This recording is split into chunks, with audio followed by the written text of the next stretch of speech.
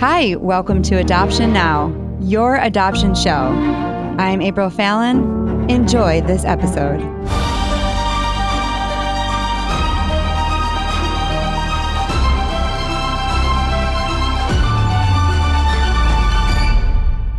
Welcome to Adoption Now, your adoption show. I'm your host, April Fallon. My husband, Noah, joins us today. Hey, Noah. Hi. How are you doing? I'm great. Are you excited about the show? 2 days in a row. We say that all the time. We're do. so excited. Well, we should think of something else. We're so Thrilled. pumped. Yeah. We need to bring some new words in. But we're always excited, but today is just a really special day. Even our son, as we were going to the recording studio, he goes, "What? No, you are not going to be able to do that." It's like, oh, you just wait, buddy. If you are new to Adoption Now, we are the adoptive parents of 4 wonderful children. We started Adoption Now 6 years ago, and we are now in season 6. And we share stories from the perspective of the adoptive or foster parents, the adoptee, and birth parents. We believe in hearing the whole story, the full story, to really understand. We are starting a new group called Adoption Now Warriors, and we would love for you to join us on Facebook. We're going to do a prayer night on Facebook. We recognize that we cannot do adoption alone. You can't really go through it alone. You can't do Adoption Now alone. I mean, we're recognizing that we really need a team of people to be praying and a village to help the show continue to thrive. So if you'd like to be a part of that group, you can go to Adoption Now on Facebook and join the group. Again, it's every Wednesday night. Noah and I will be there, and we'll just pray for the needs of the group and for the show. All right, Noah, our guests today are from Australia. And Australia is amazing in itself. Like, we just can't believe we're an international podcast. It's very exciting.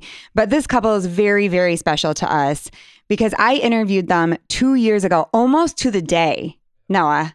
And I remember sitting there thinking, I can't wait to bring this couple on the show. And then we had to wait so long, and they had to wait so long, and it was so challenging. I had no idea that we were going to wait to start recording, but I do believe that God has perfect timing. And we have to trust that right now, this is when the story is supposed to come out. That's right. Ashley is a general practitioner and medical educator. Casey is a pharmacist, and she works for a nonprofit in adoption. Casey and Ashley, welcome to the show. Thank you, April, and Noah for having us, and well and truly worth the wait. Pleasure to be here. Good. Well, we haven't done the interview yet, so don't say it was worth the wait yet. Could go downhill, right? Not with you guys. I do a lot of your podcasts, and I love every one of them. Oh, I love that. You have been so amazing. I just have to talk about Casey a little bit. She came into my life in a time that you probably don't even know this, but I needed you so much. I might cry because you inspired me through the whole time of everything we went through. And being silent is not easy for me.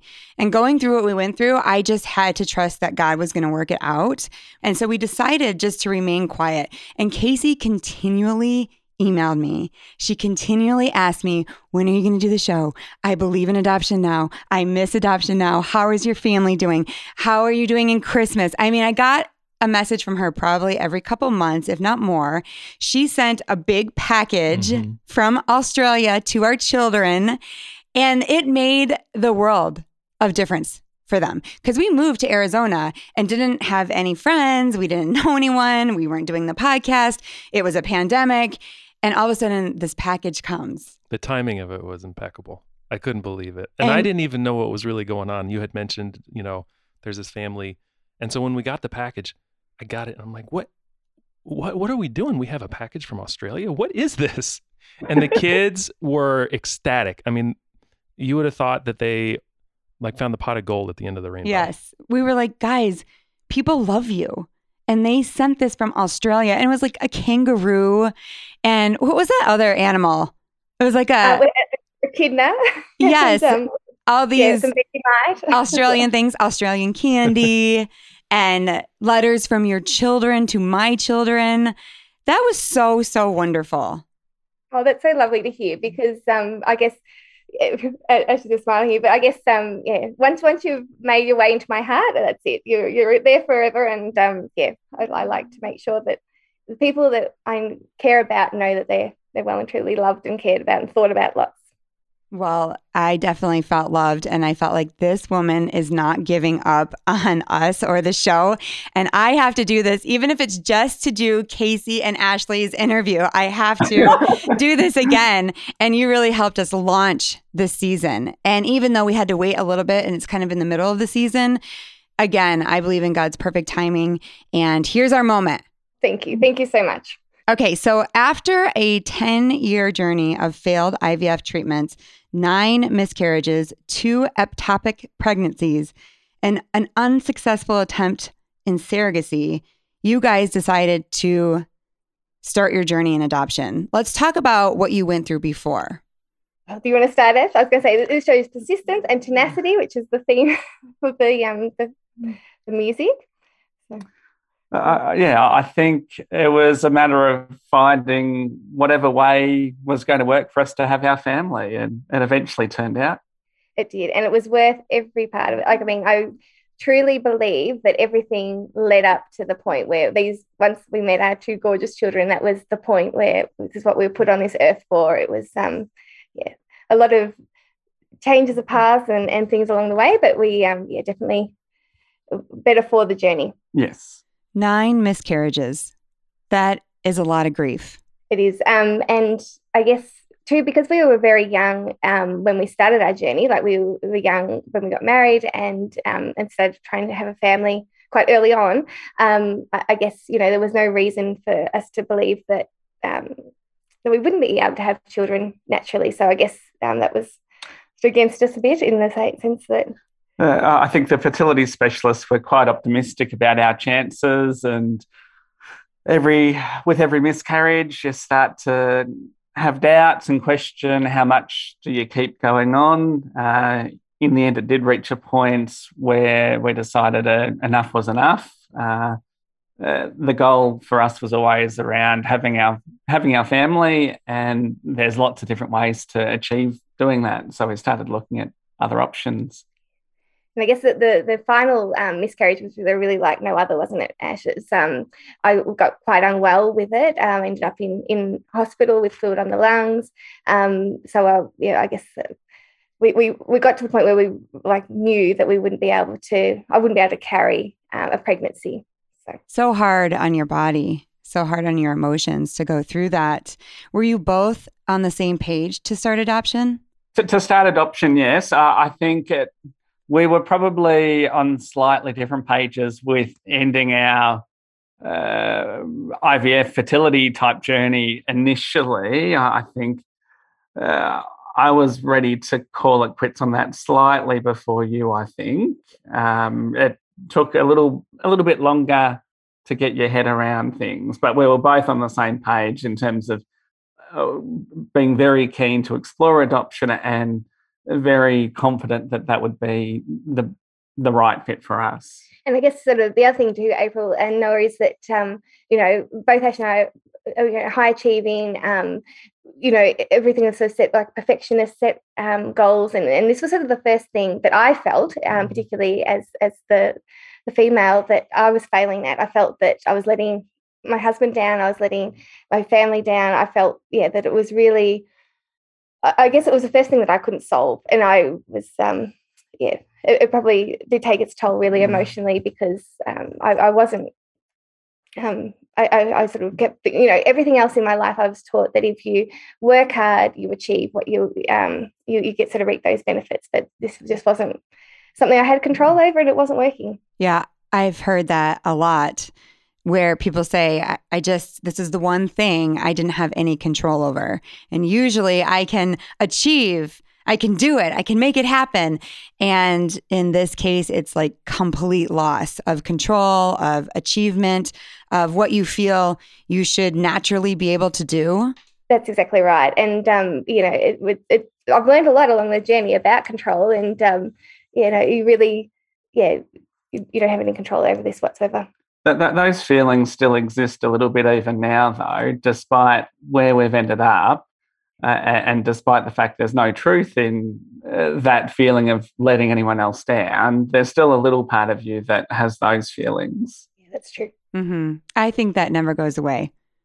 No. Even no, though you're parents and you have children, you still have that in the back of your mind, like, why did that work out like that? What else could I have done? Sometimes I feel sad because we don't have a child that looks like Noah, and he's so darling. Oh, gosh. I'm serious. I'm like, I'm kind of sad that we didn't have a little Noah. I know. I'm sorry. I was just thinking about, how it kind of stays in there and it will creep up sometimes. And you have to say, okay, you know what? And for Noah and I mean, our journey has been totally different. But there are times where I'm wondering, oh, what are we missing out on? And then I have to say, we're missing out on nothing. This is exactly the way it's supposed to be. That's exactly right. I couldn't love them anymore. Mm-hmm. So, yeah. And we didn't fail anybody. You didn't fail anyone. You did the best that you could, and it didn't work out. That wasn't your path. And even if family has a hard time with that, you guys display so much joy. That's right. Yeah. Okay, so let's talk about your process in adoption. And I'm excited to hear this because it's so different than America. That's right. So I guess well, you go, Ash. I'm buddying here, but you go in terms of the different process.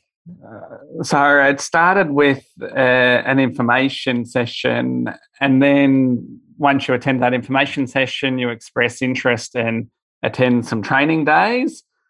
And then there's a formal process where you write up a life story and you have a series of interviews really exploring how we function as a couple, how we would intend to parent, and some of our motivations for going down the adoption pathway. And let me just say that this was the one day that when we were having the one-on-one interviews, our dog, we lost our dog for that day. And so I'm thinking they would never let us have a baby. The dog escaped and got down the street. Oh, no. So, just what you need when you're trying to convince someone, yes, I'll be a responsible parent. I know exactly what I'm doing. Oh, yes, it was very embarrassing. But I guess often that can take some time to go through that process, but we did that at breakneck speed. Like once we decided this was the path for us, we travelled the state to get all the paperwork and I guess the information sessions completed. We were keen to crack on, weren't we? We were. So I guess the other thing that's quite different in Australia compared to America is that if we're matched with a birth mother, we don't actually, I guess we wouldn't go to ultrasounds and sort of prenatal. It's not until post-birth that you're actually matched. Really? Mm. No one does that? No. Is that a law, or is that just kind of the ethics of adoption there? I'm not aware that it's a law, whether it's a more practical consideration. My I guess understanding of it is that it allows the birth mother to have that time to I guess process emotionally and less I guess chance of breakdown of the placement. I have mixed feelings about that because I do think that having that relationship can really bring support to her. And so I think that's why a lot of Americans like that they get to meet before. But one of the things that we're having a huge problem in America now is scams. Are people pretending that they're pregnant, collecting money, and they're not really pregnant, or they have no intention of placing. And so you go on this journey for months with a woman and then you're heartbroken. And so in this case, that would kind of eliminate that. That's right. But I could only imagine the roller coaster of going through and then for, I guess to be scammed and things would be absolutely horrible. It is horrible. And I know that you've heard some of those stories. We want to know, is it as expensive? Well, it actually doesn't cost anything. What? I mean, what do you mean it doesn't cost anything? So is it a government funded program, or is it still like a private entity? Well, I guess I think we were very similar to the UK in their in terms of their system, that it sort of goes through the DHS and different foster care agencies. Yeah, so it's a government department and government related agencies. There's a degree of funding support for children with special needs, otherwise, we didn't pay anything. Obviously, we gave up our time and efforts and to attend some of the different interviews and training sessions. You take time off work for those things, but there wasn't direct costs in that you have to pay an upfront amount in order to do this. That's right. And I guess there's also the expectation too that in the first 12 months that one of the parents would actually remain at home with the child. So I guess that's also, a cost to an extent in terms of financially that you make, but nothing compared to what you guys have in America, I don't believe. No, that's nothing. Are there different avenues of adoption then? So, for example, like if a kid is in foster care for 3 years versus an infant who immediately goes to the adoptive family. Do you have foster care versus private infant adoption? We do. And we also have, each state in Australia actually have different, processes and types of placements. So obviously, adoption is the voluntary relinquishment of a child, which is also probably the lowest rate in Australia. Then you've also got permanent care, guardianship, which is the permanent care of a child, but it's a non-voluntary relinquishment of the child. And then you have foster care. And sometimes the foster care might be short-term for a weekend, respite type care, emergency care. Then you've also got long-term foster care as well. Also, in terms of foster care, the child can then also, transfer over to guardianship or permanent care. Wow. As well. So even in the private infant, it's still no cost. Like it's basically any avenue that you would explore, there's no cost. That's right. Yes, which I know I feel guilty saying. April's looking at me you want to move to Australia? Yeah, exactly. I think the trade-off, though, is around the time it takes and potentially a lack of certainty. So with our process, part of the interview process was trying to establish what type of child we thought would be the best fit for our family. So we had questions around what age of child, what gender, are there specific personality traits that we would find desirable or that we might really struggle with. So depending upon the answers you provide to those questions, it might be quite easy to be placed with a child at some point, or it might be quite challenging and you may never get placed. Yeah. So there's different pros and cons with the approach. And that uncertainty is really hard to live with because you just don't know, and particularly even for our daughter, we were really hopeful of a sibling. And there's that uncertainty that it might not ever happen. So could you say, I only want a baby? I want a newborn? Well, you can. However, it's you're narrowing your options, I guess. Yeah, the more specific you are with the type of child you indicate you would like to take on the care of, the harder it is for that to actually happen. I think here you can say, okay, I'm going to pay $40,000 so that I'm not just in some random draw of children. I want an infant. Although you're still in a big pool of families that are saying, I'm also willing to pay $40,000. I also want an infant, right? But you feel like your money is taking you exactly where you want to go. And does it feel like in Australia, it's just broad? You're not exactly sure what's going to happen or what kind of call you're going to get. No, and truth be told, we were actually really hopeful of a sibling group. So I guess it was a social worker that encouraged us to also apply for infant adoption. And yeah, I guess it worked out perfectly how it was supposed to. But I guess I envisaged probably that, a sibling group of about a 2 and a 4-year-old would probably be how our family would be formed. That's, I guess, how I envisaged it originally when we started the process. It's interesting how different countries do it so differently, isn't it? So, yeah. You said you want a sibling group, 2 to 4. Tell us how your whole story unfolded. So we made the decision to walk away from IVF and to go down the adoption road. we went through this training process and this interview process. Then it was a matter of waiting. So we said, okay, this is the type of, this is the sibling group we'd be happy to take on, or children with similar traits or similar situations. Then it took, how long did it take, Case? It only took a couple of months, which is really, short. We, once again, holiday. So we planned a holiday and all booked and everything. And that's when we got the call. I always say that. Plan a trip. You'll get the call. And the funny thing is, when we get to a daughter, we planned to do that holiday that we'd missed out.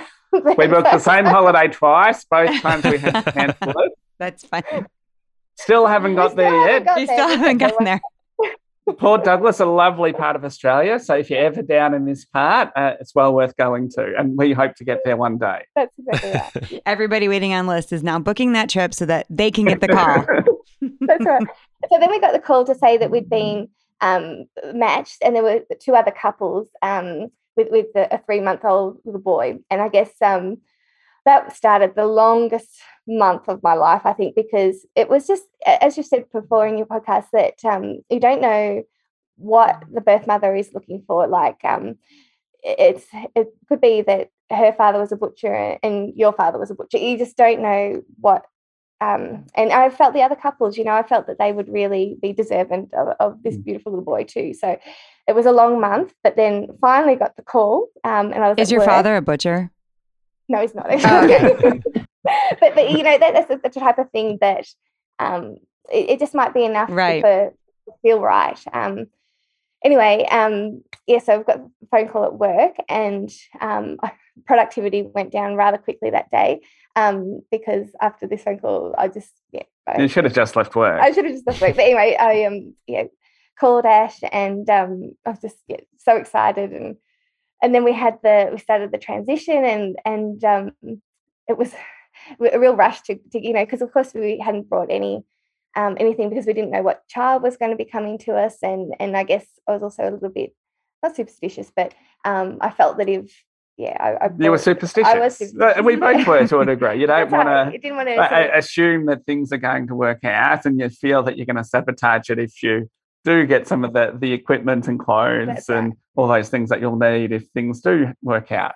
But it was good that I didn't have a lot of time to plan this because I would have overthought it. But instead it was like, just give me what you've got on the floor and we'll, So we raced around, got everything, and then we had to, I guess, wrap up work so that we could meet this little boy. So we started so I guess we had then gone to the foster care agency to meet his foster carer before we met him. And we actually got a phone call that day to say that there'd been an accident, and my heart just sank. And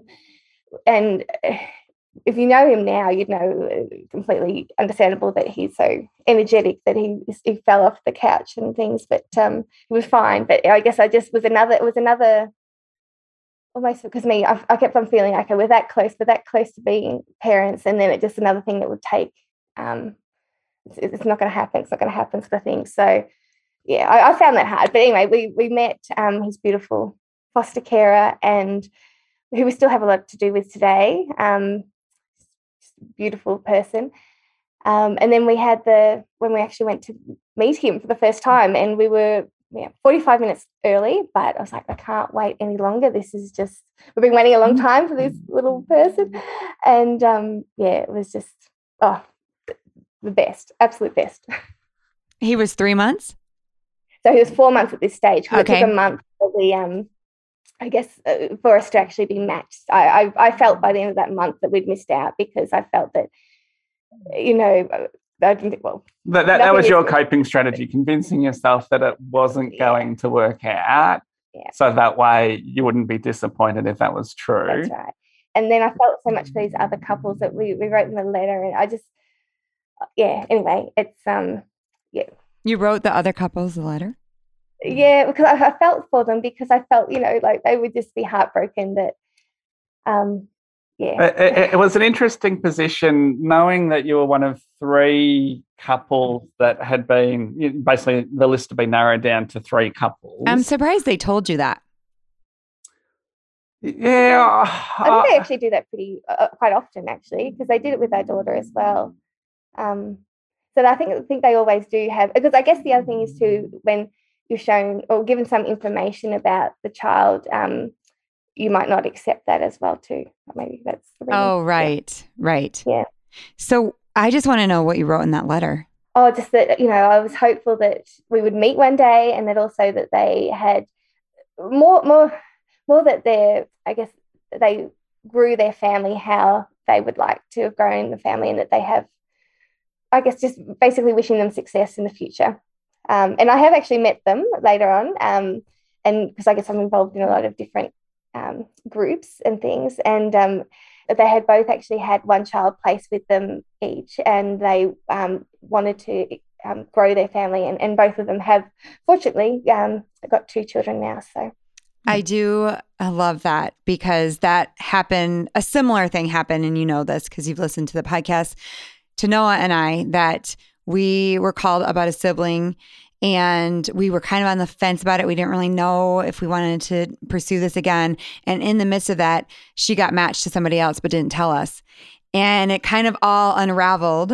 And the other attorney called us, and we said, that's untrue, totally not possible. And then he sent us a picture of her with this other couple at the doctor's office. It was the worst feeling, because do you just walk away? Do you pursue the adoption? This poor couple, I mean, so many things were going on in our emotions on how to handle this. And we were doing the show too. So it was like, we love families, and now we're basically taking a baby from the family, because we actually got, because it was biological, we were going to be the family of placement. Florida saw us as a biological family because we had the sister. So it was just a really hard moment. But you know what? It all worked out, because 2 weeks later, they got a baby. In fact, before our baby was born, they got a baby. So I always believe in that situation that their baby is coming too. It is. And it's really hard when you're waiting, and when people say that your baby is coming too, and it's really hard to believe that. But it is, like, as I said to you there before, I truly, truly believe that our 2 children, why we're on this earth, it was meant to be exactly ours. So Yes.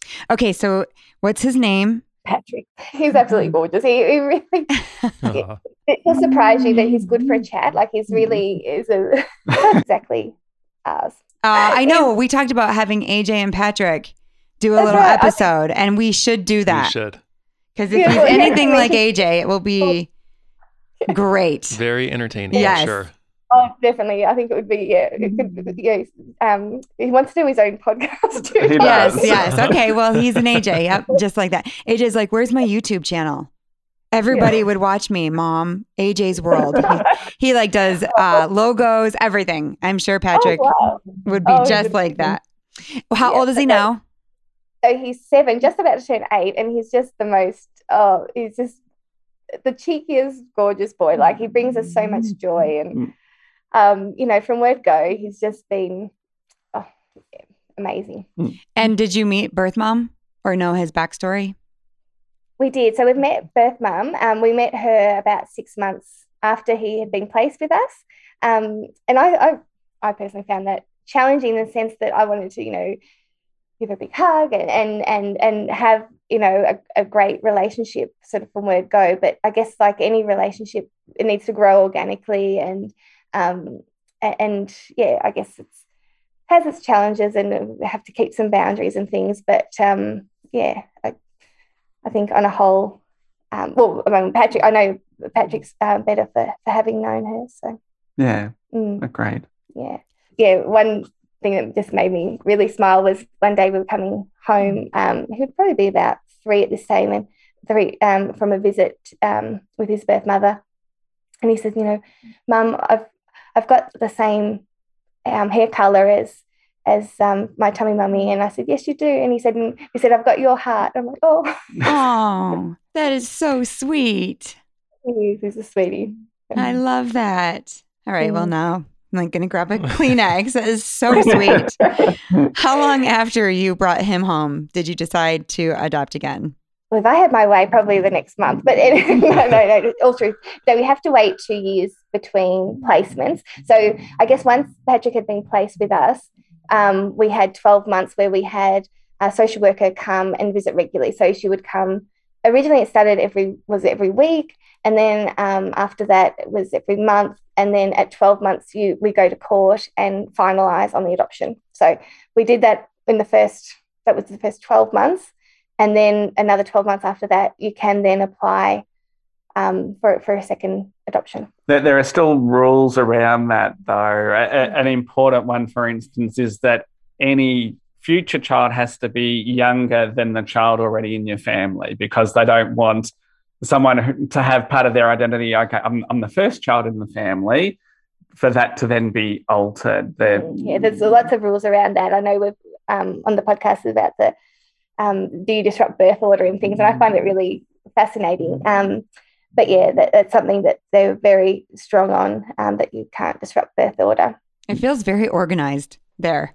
I guess it probably does. I mean, in a good way. Yeah, structured. Like here is when you're going to go to court, and you go to court, and this is what we believe is best for the child, and this is the kind of placement.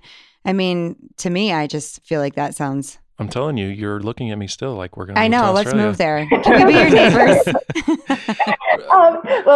Yeah, but I guess I probably found, obviously the rules are there for a reason, but, at the time we were also going through, I guess we were on the surrogacy side of things as well too. So it was a lot of stopping, starting, because you had to have also completed all fertility treatment 12 months prior to starting the process as well.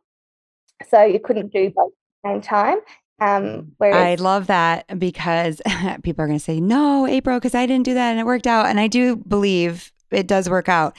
But giving yourself a chance to grieve is really important. Getting the counseling you need, taking the time that you need before you jump into another situation, a chaotic situation it could be, and just giving yourself time. I know a lot of women would say, oh my gosh, 12 months, I just couldn't do it because I'm so desperate to be a mother. That's a really long time after, fertility treatments. But that's just interesting how it's done there. But yeah, I completely agree with you. I think in the moment though, you're like, you just want, as you said, you just want to be a mum, and you just want to get things moving as quick as possible, because it sort of seems such a long time, and you're on this journey for such a long time, and is it ever going to happen? So okay, so tell us about your baby girl. Well, we did go on a little side tour to surrogacy at that point in time. I'm not sure if you want us to quickly talk about that's that. where the surrogacy happened? Wow.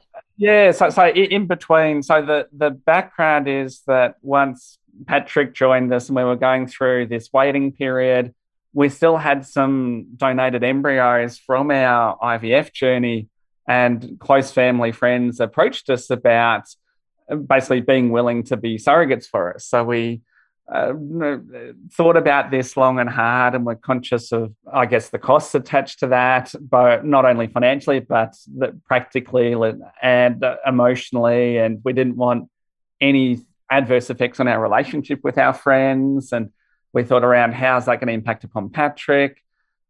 In the end, because there is a lot of uncertainty and we weren't convinced that we would necessarily end up with a sibling for him going down the adoption road, we cautiously went into the surrogacy.